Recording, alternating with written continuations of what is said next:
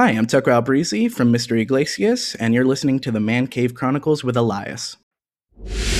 Welcome to another episode of the Man Cave Chronicles. Welcome to the party, pal! You're my boy, Blue! Yo, Adrian! A podcast with interviews of amazing guests from the world of pop culture. Oh, yeah! TV. Nice! Movies. Oh, I love the movies! Comedy and more. From deep inside the Man Cave, your host, Elias. Tucker, welcome to the cave. Thank you, Elias. I'm really happy to be here. How are you? What's new with you? Not much, man. I'm just chilling. I'm up in Canada right now. Just hanging in on that quarantine life. There you go. How's that treating you, by the way? It's good. I've been an introvert most of my life, so there's not much to change. Just been hanging inside, playing video games, It's Christmas time, making eggnog, stuff like that. What are you doing in Canada, by the way? Is that where you live now? It's where I'm trying to live. My girlfriend's a Canadian citizen. I'm applying for the permanent residency. So we're up here right now. She's going to university up here at UBC. So going to apply to live here eventually. But right now I'm just visiting. Yeah, you'll be traveling back and forth for work, I assume? I mean, when there is work, due to COVID, most of the stuff is shut down. But if there is anything, I go back. Yeah. So you've been busy for a few years now. You've been acting on different shows. You've had appearances on Good Luck Charlie, AP Bio, and now of course Mr. Iglesias. So you've been busy. Yeah, man. I try to keep busy. I've been doing it for a long time since I've been 8.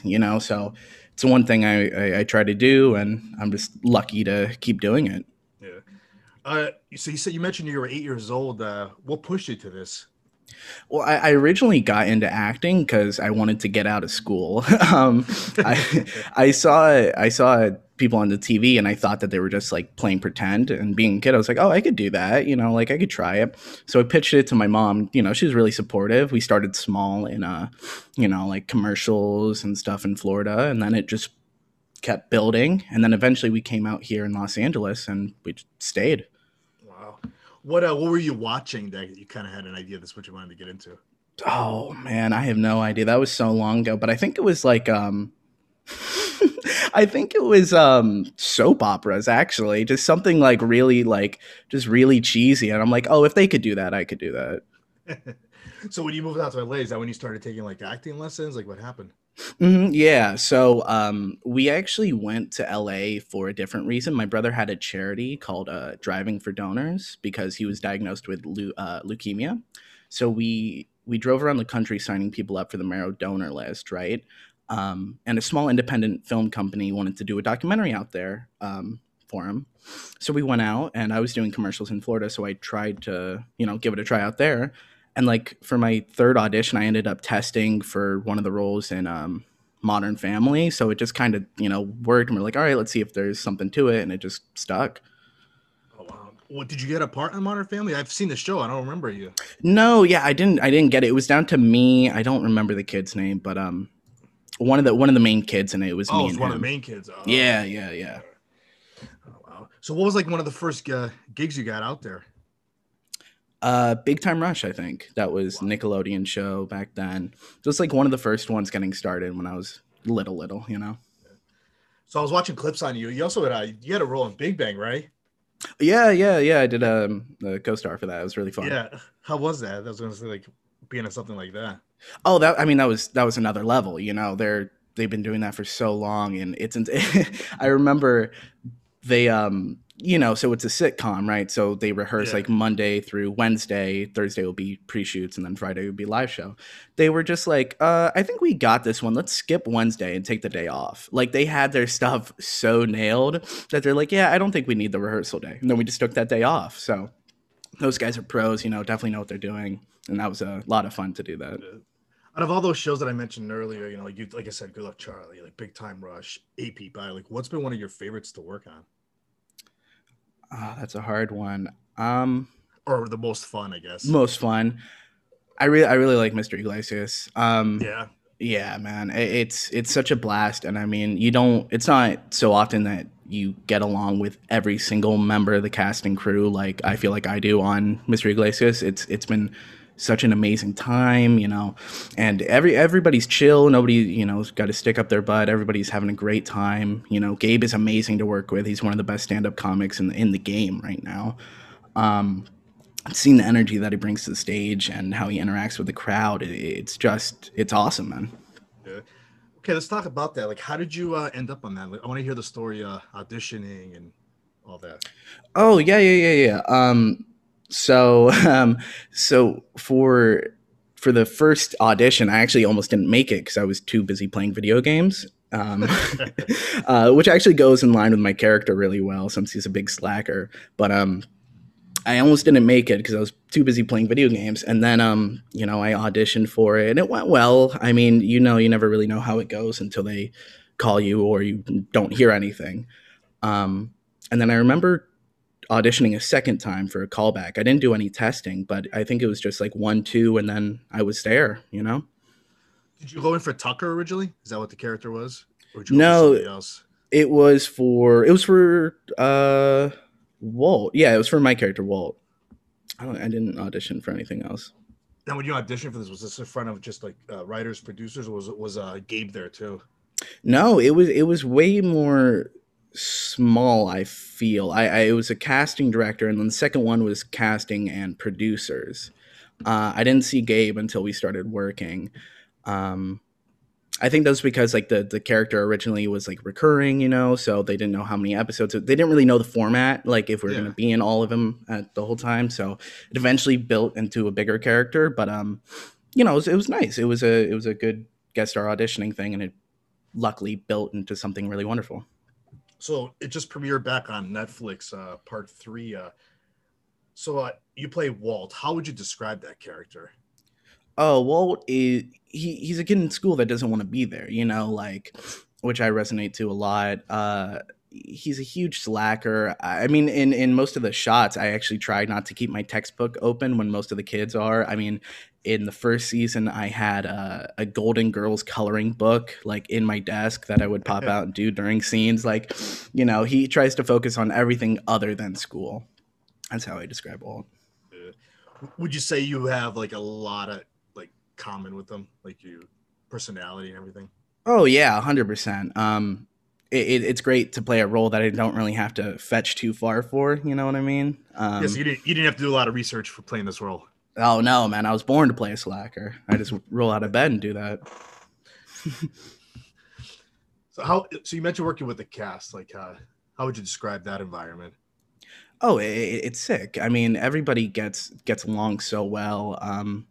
It's such a chill environment. I remember Fabrizio Guido and we had razor kick scooters, and we would ride that from our dressing room to like Crafty and pick up snacks and then ride back, and then it's a good way to get around on set during rehearsals. I mean, it's such a chill vibe, and everybody gets along so nice. It's like a family almost, like that's a little cliche, but everybody gets along so great. I mentioned earlier I had Fabrizio on the show. I'm trying to remember my interview with him. Now, this show gets filmed in front of audience, right?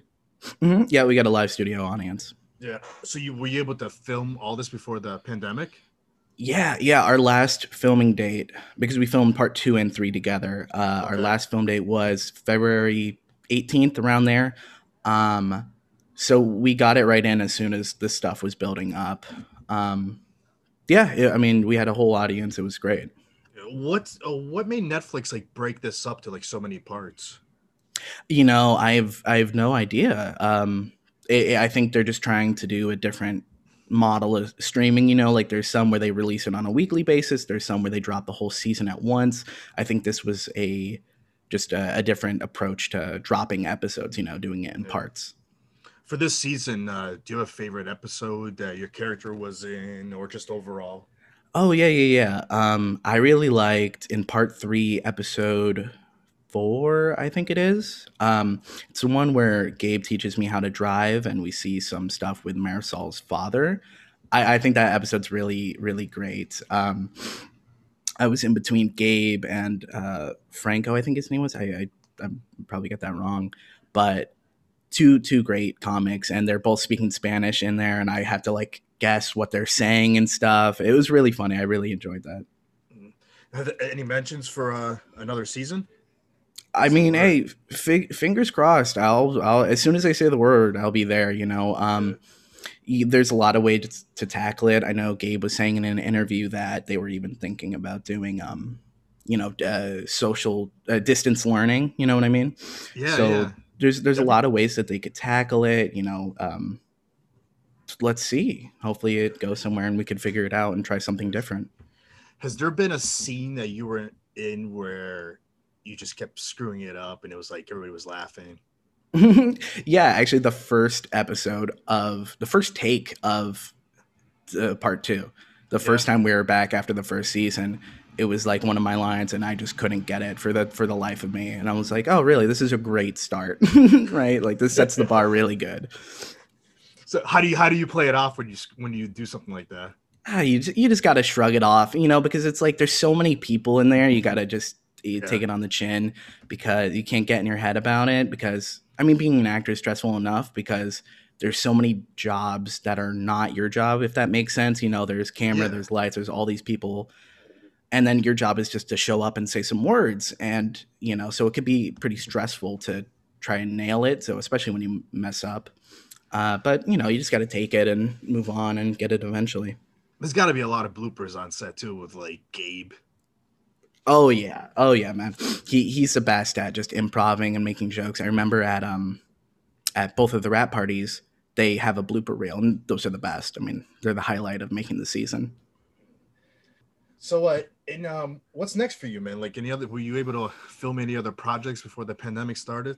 Unfortunately, not, man. I finished Mr. Iglesias, and then that was it, and stuff kind of took off with the pandemic. Nothing really fell in place for me, so I've just been, chilling, staying put, and trying to keep calm. Yeah. So like for auditioning, have you started becoming like the master of like self tape Oh, practicing? yeah, man. I love self tapes because you could wear sweatpants underneath and they don't even know. So it's definitely right up my alley.